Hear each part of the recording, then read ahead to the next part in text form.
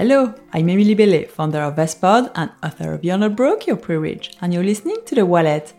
Every week we give you the best tips, guidance, and a good dose of inspiration and motivation to manage your money better. UK inflation rate rises to 40-year high. Why is that? And what is the cost of living crisis? How is it affecting me? And how to cope with the rising cost of living? What should we do about investing? To debunk these topics, I invited Iona Bain, founder of the Young Money blog, the first British blog to help young people to get grips with personal finance. She's the author of Own It, How Our Generation Can Invest Our Way to a Better Future. She stepped back from full-time blogging in 2021 to concentrate on her broadcast and journalism work. I hope you like it.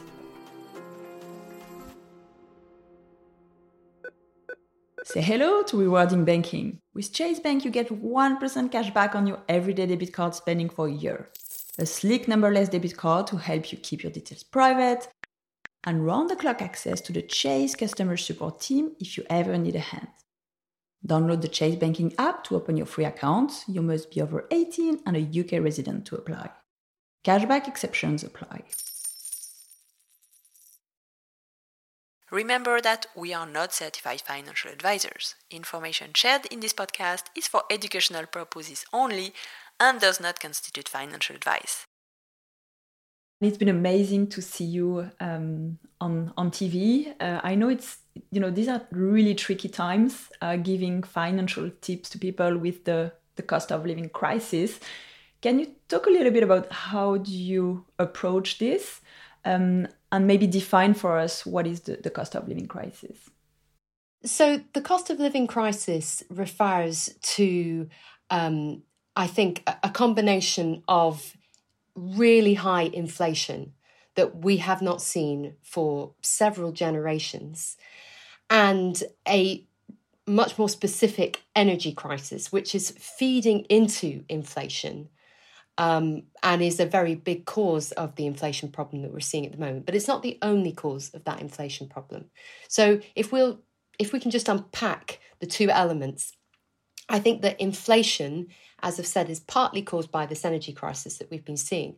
But I also think that it is partly down to some of the decisions that have been made by central banks in recent times, particularly the decisions that were made around the COVID lockdowns to essentially pump so much money into the economy through quantitative easing, which was not new. It was first deployed in 2008 after the financial crash. And at that time, it was seen really as an emergency measure to keep money pumping around the economy. And you could argue that it was successful up to a point, although it did have a lot of very negative downstream consequences, especially for younger people, because it really inflated asset prices. People who already owned assets saw the value of those assets go up, and it really created for those people a virtuous cycle. But for everybody else locked out of asset ownership, it really contributed to them feeling poorer and poorer as time went on. And then when we had COVID lockdowns around 2020 and 2021, the Bank of England and the Fed in the US as well, to be fair, both kicked in with more rounds of quantitative easing. Again, it could be argued that they needed to do that at that time to help governments get through the crisis so that we could have schemes like furlough here in the UK. But the consequences of that now, I think, are inflation that actually took most economists by surprise.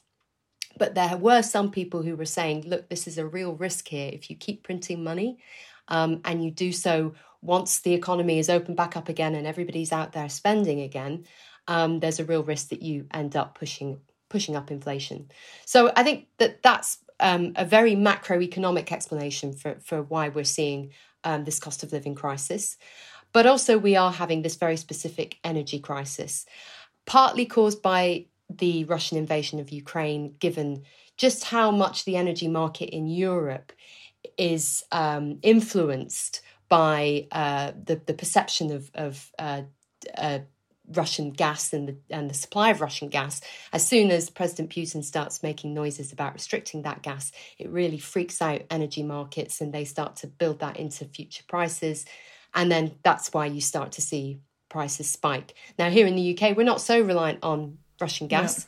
We don't actually get that much directly from Russia, but we are very dependent on importing energy from Europe.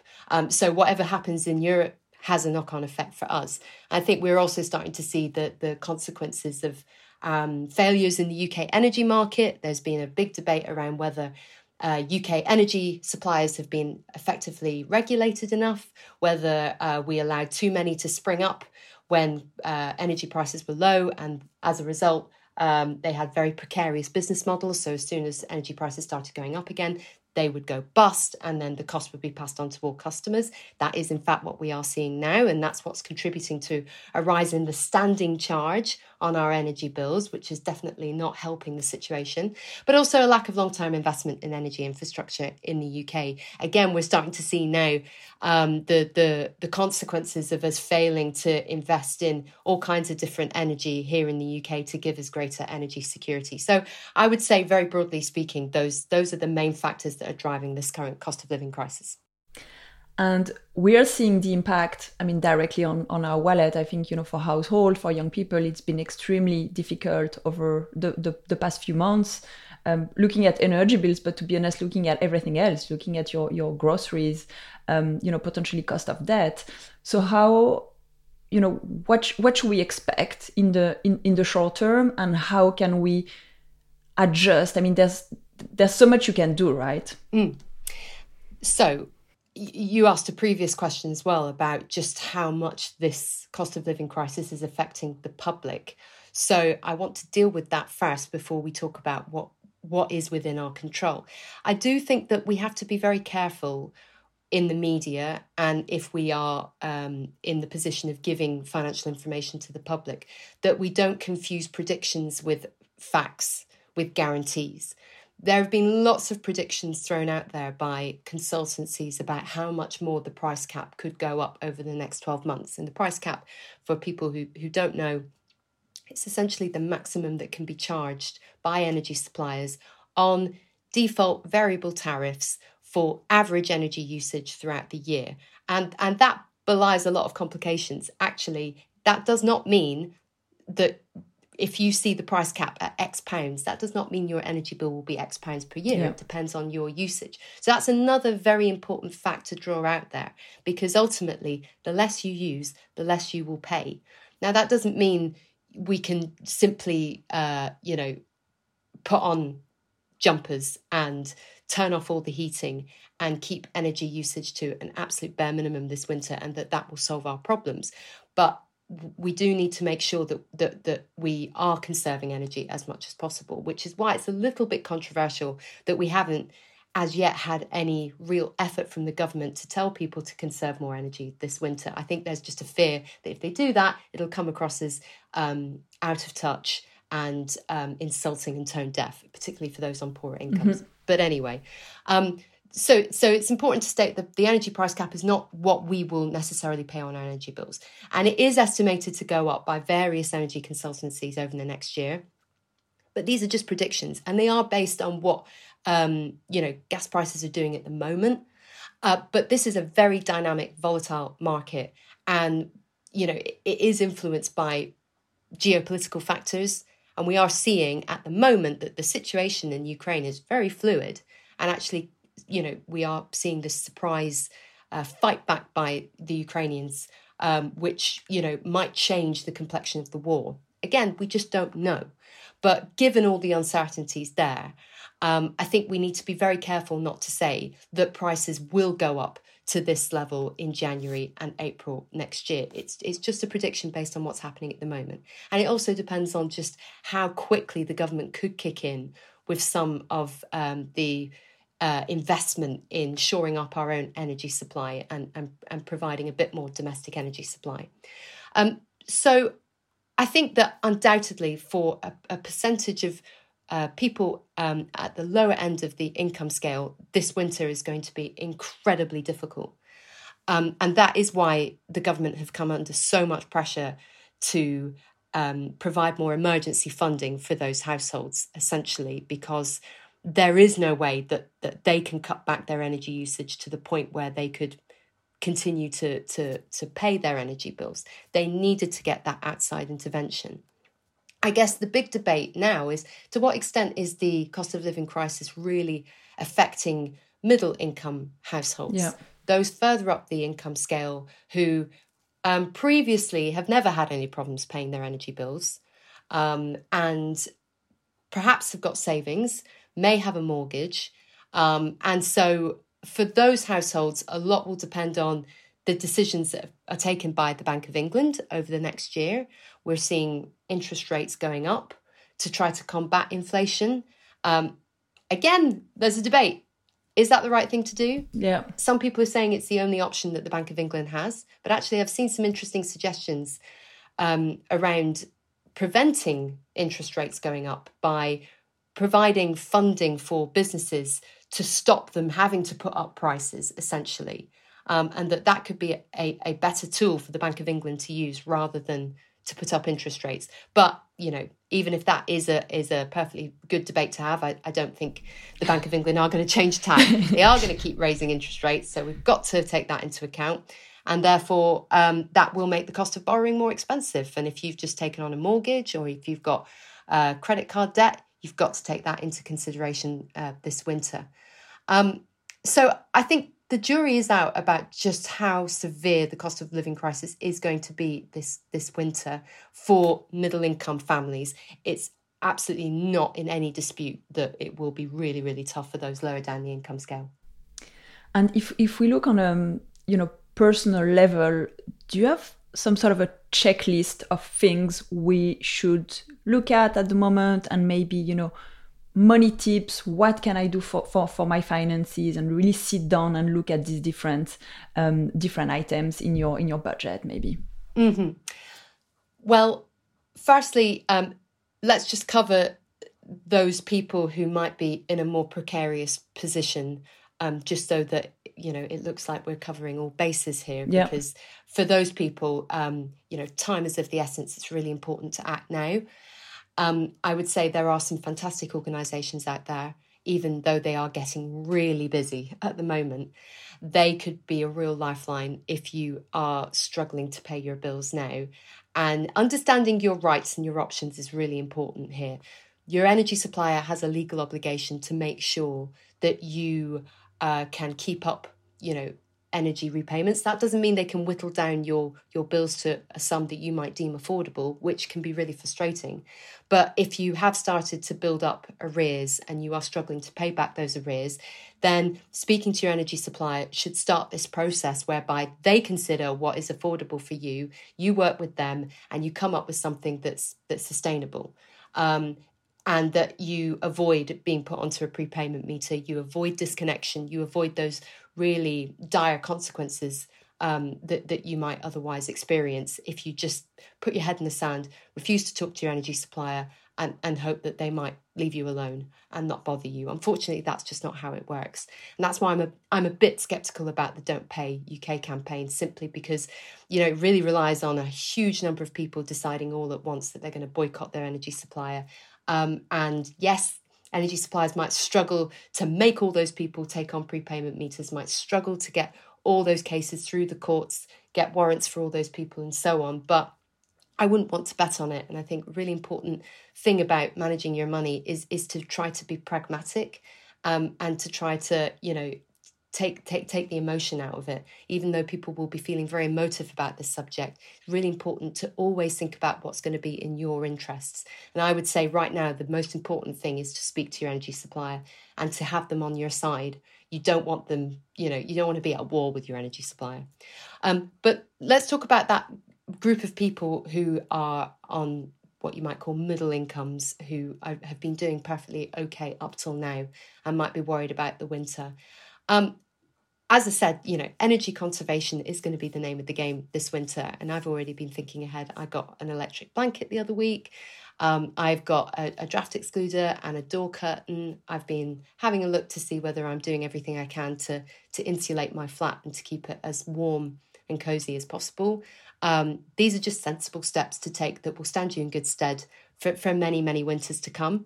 And if you do that now, you're going to get ahead of all the people that might suddenly realise this is the right thing to do come November or December. And then they get down the shops and find out all the electric blankets have sold out, or the, foil to put behind the radiators is sold out, and so on. I'm not going to pretend that this is all going to magically make your bills more affordable, but it is one of those situations where every little helps. And I have been making some conscious changes to my own lifestyle to just try and get into better habits as the winter comes.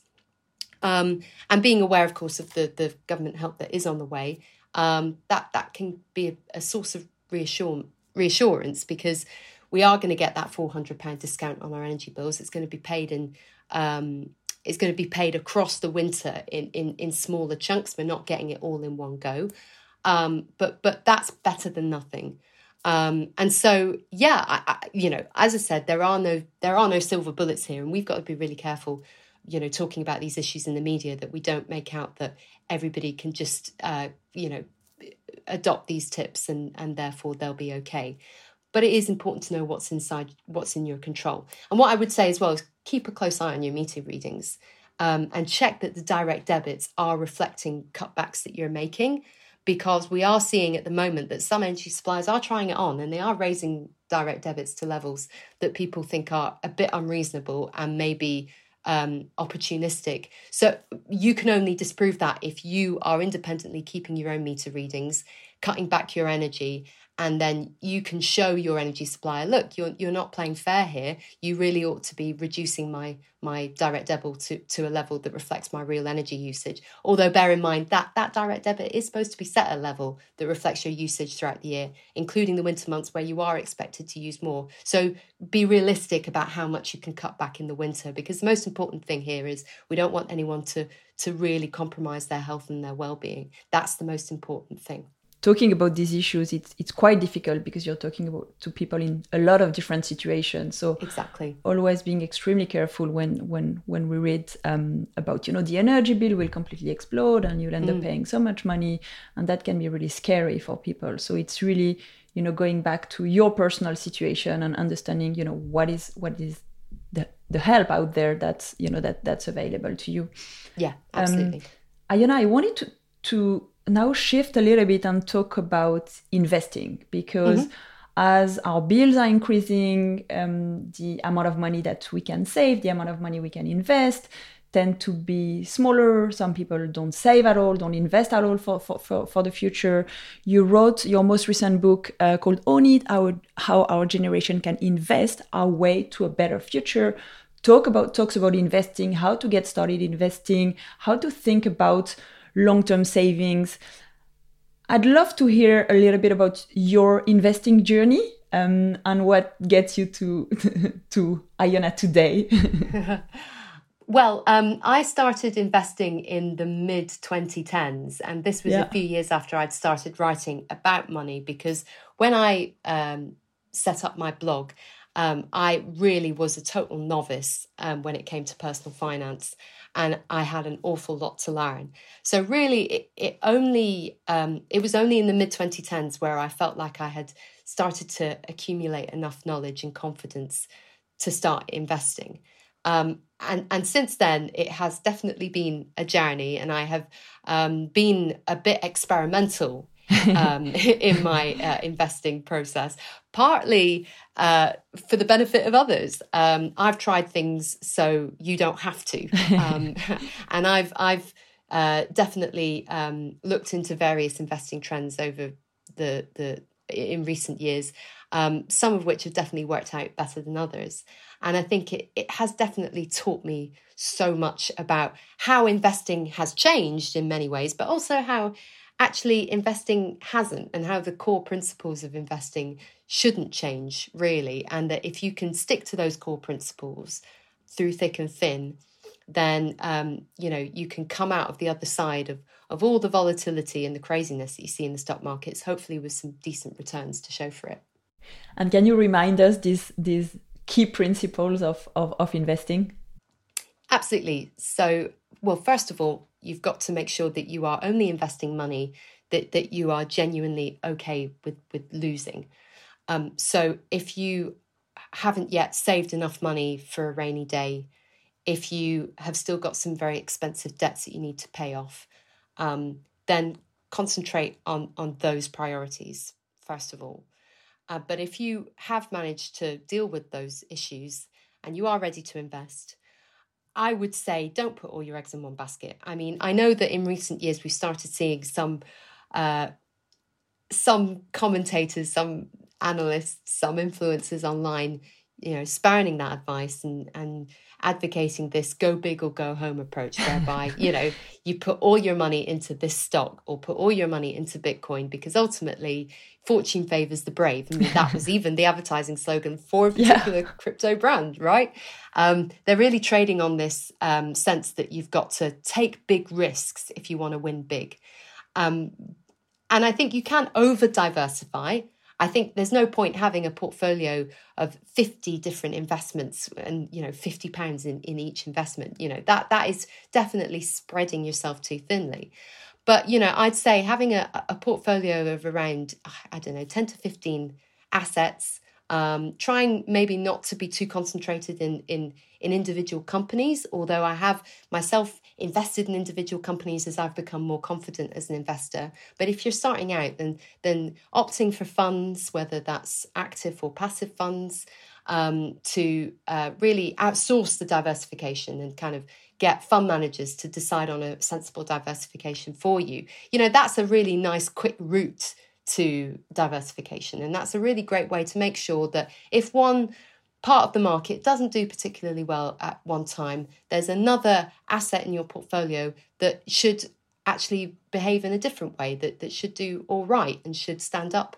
And therefore, overall, that's going to shield your portfolio from the worst losses. You might not get the greatest possible gains in the market, but that kind of brings me on to the other principle, which is to ignore all the headlines, ignore all the FOMO, ignore all the noise, all the noise, exactly, and really figure out how long you're investing for, how much money you're hoping to generate, because we can't possibly have any guarantees here, but how much you're hoping to generate, and what your strategy is going to be, how much risk you're going to take, and sticking to that strategy, reviewing it if things change and if markets really change as well, but overall not going back and tinkering with your portfolio and swapping investments in and out every 5 minutes.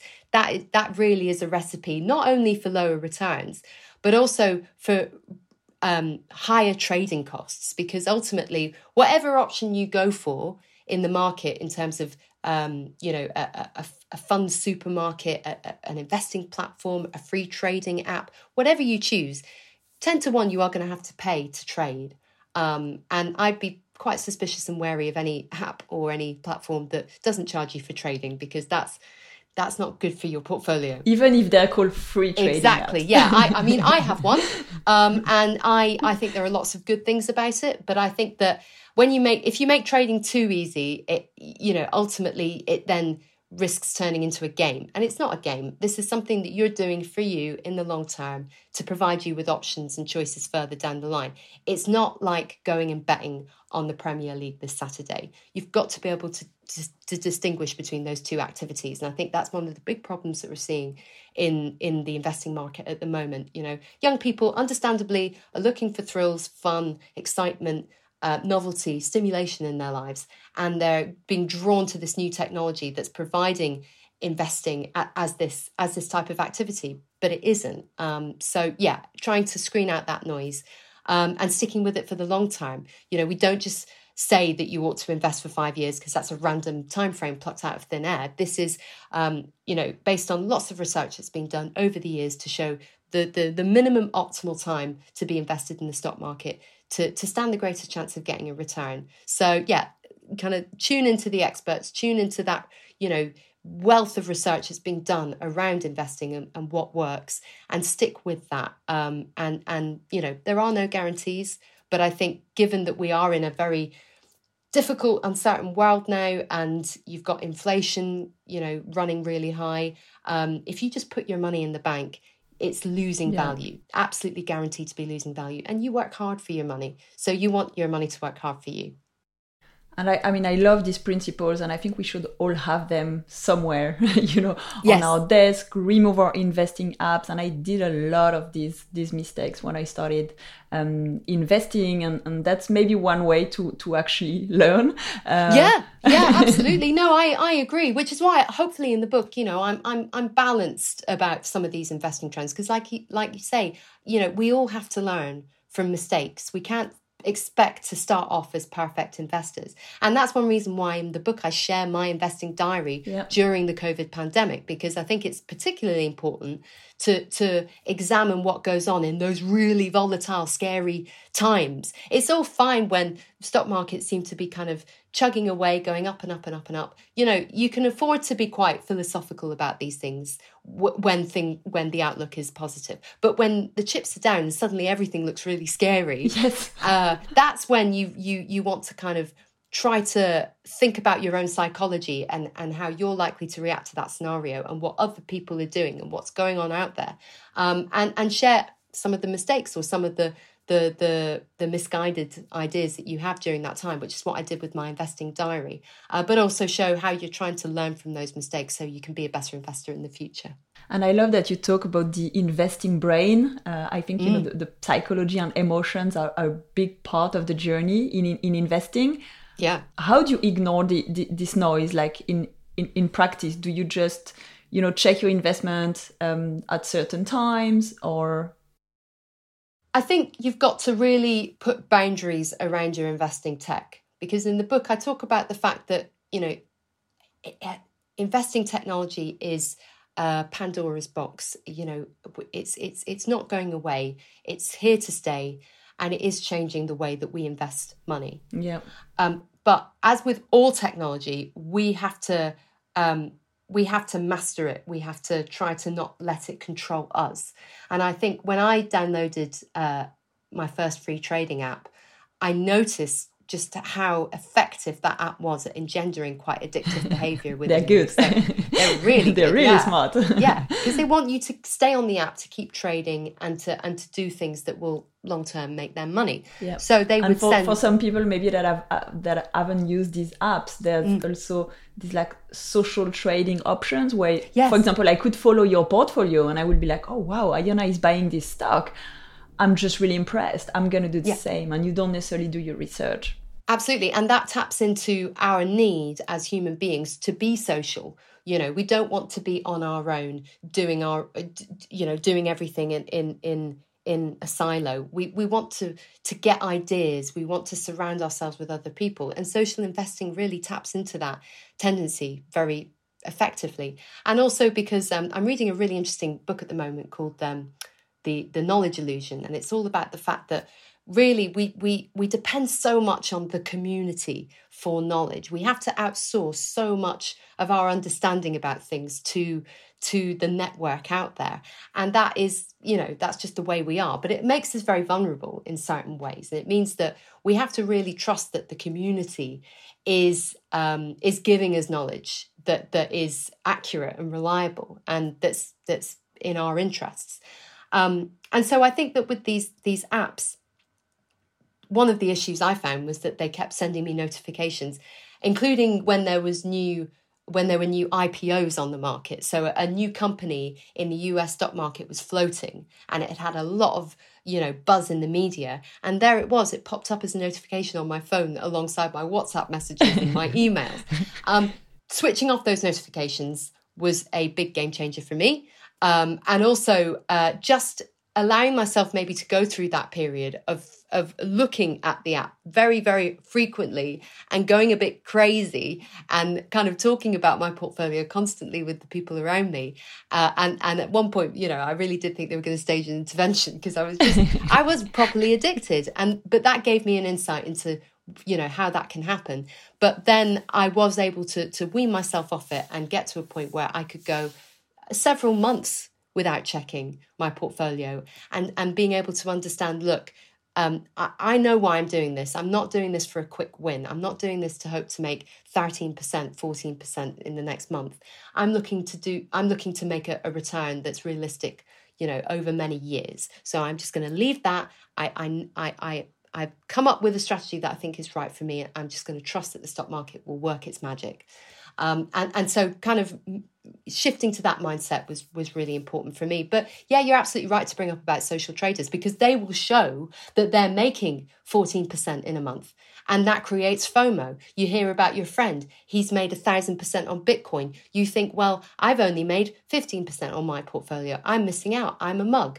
And so trying your best not to kind of get too caught up in all that hype and all that FOMO is so important. And I think it just comes back to us generally having boundaries around tech, not spending too much time on social media, choosing accounts that are not going to engender that sense of FOMO in us, and instead, following people who are giving sensible advice that we know is in our interests. It's easier said than done.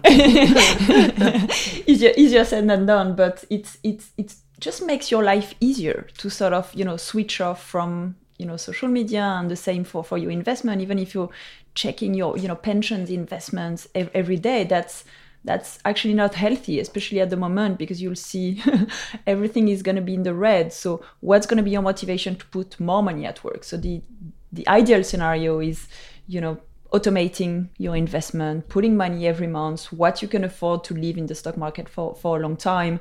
And this will be invested, and you will be buying your assets at cheaper prices. And hopefully that will also increase your return in the long term. But it's really hard for new investors and even for experienced investors to cope with that. Yeah, absolutely. And also striking the right balance between having investments that you feel proud of, that you think are actually making a difference out there in the real world, and not having a portfolio that is basically setting you up to be an adrenaline junkie. And again, I think this is a big change that we've seen in the investment market in recent years. Investing doesn't have to be boring anymore. All these apps talk about buying brands you love, and hey, you love watching Netflix. Well, you can invest in them as a company, and they've very cleverly tapped into that fandom that many of us have around brands. But as an individual, you've got to think, well, just because, for instance, I love Greggs sausage rolls doesn't mean I should invest in Greggs as a company. I should go and check out, is it a well-managed company? How does it manage its staff, its premises, what's been its share history, is it overvalued, things like that. That's what you've got to consider.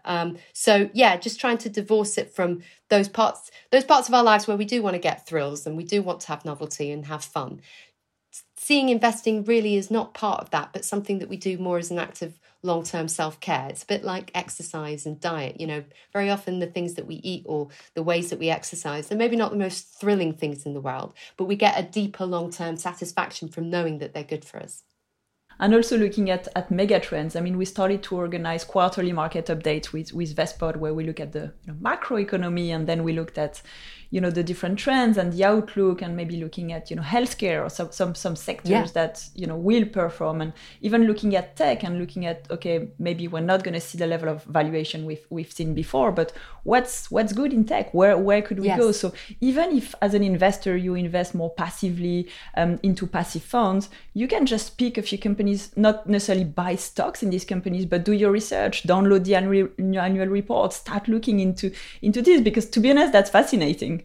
Yeah, absolutely. And I think that's a very important part of understanding the journey that you're going to go on as an investor. One of the big questions I address in the book is, what's your appetite to learn about this stuff? Because for some people, this is going to become a really fascinating, interesting, rewarding experience, finding out what's going on in the economy.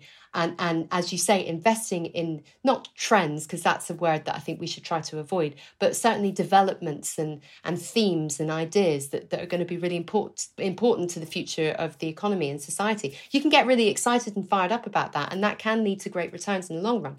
But equally, it's okay if you're the kind of person who you've got other priorities, you've got other things you want to do with your life, and really you just want to, it's just a means to an end. You just want to get enough returns to be able to get, a decent pot of money for you further down the line. And if that's the case, passive investing, drip feeding, going through some of these platforms that really, take a lot of the decision making out of your hands. There is nothing wrong with that. Investing's not a competition. It doesn't show what a great person you are if you understand everything that's going on in the stock market.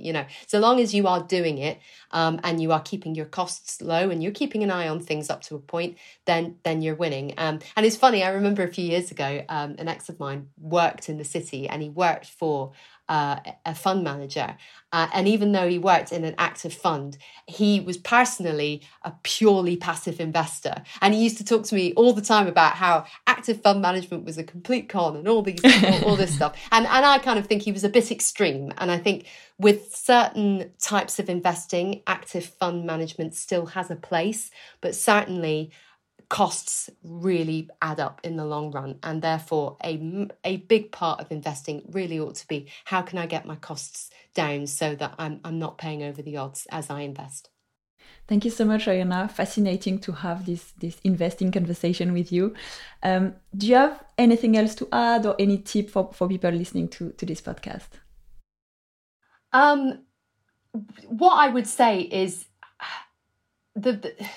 for me, the most important aspect of money management is not necessarily about understanding how all the products work and having a really good grasp of the numbers.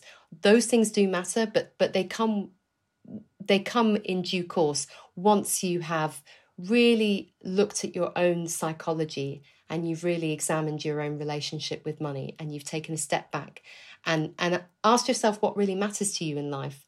And then work back from that and figure out, does the way that I use money match up with my values and match up with the way that I really want to spend my time?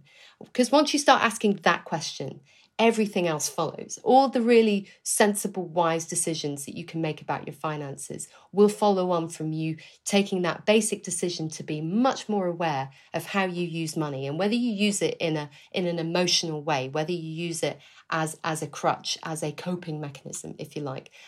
Because I think the vast majority of people I come across, once they start going through that process of reevaluating their financial relationship, and it's not easy, but once they start, the consequences are so profound and so long lasting, and they have such amazing knock-on effects for the rest of their life as well. So I'm just such a big advocate of taking a really big step back and evaluating how you use money in your life, and not getting too worried about all the technical details of money management, because it's okay. Trust yourself. You will be able to go out and find out what the right thing to do is. And it's not rocket science, actually. I think the financial industry does a great job of making this all sound like rocket science, but it isn't. It's not that complicated. But what is difficult is you kind of understanding your own psychology and working with that psychology, and also just understanding that this is a lifelong process. You are never going to get to the point where you are perfect with money. I'm still learning a huge amount. I don't call myself an expert, and I'm not very keen when other people call me an expert, because I'm not. I'm just interested in it, and I'm learning about it, and I'm motivated to understand it a bit more, perhaps because of my job. But it's because I also think it's a really important fact of life, and people who can kind of understand that and grasp that, I think for them, the rewards will be so great. And I'm not just talking about financial rewards. I'm talking about rewards in every sense.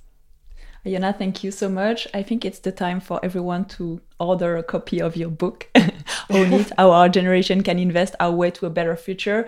I've learned so much from your book, from reading books about money, and for me that's one of the best way. We talked about tech today, just one way to switch off, make notes, write whatever you want, do your exercises about money. It's just taking a break from all the noise, and I just find it the best way to learn.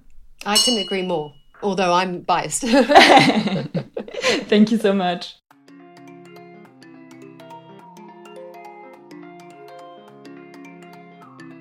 Thank you so much for listening to this episode of The Wallet. Please share this show with your friends and subscribe on your favorite platform.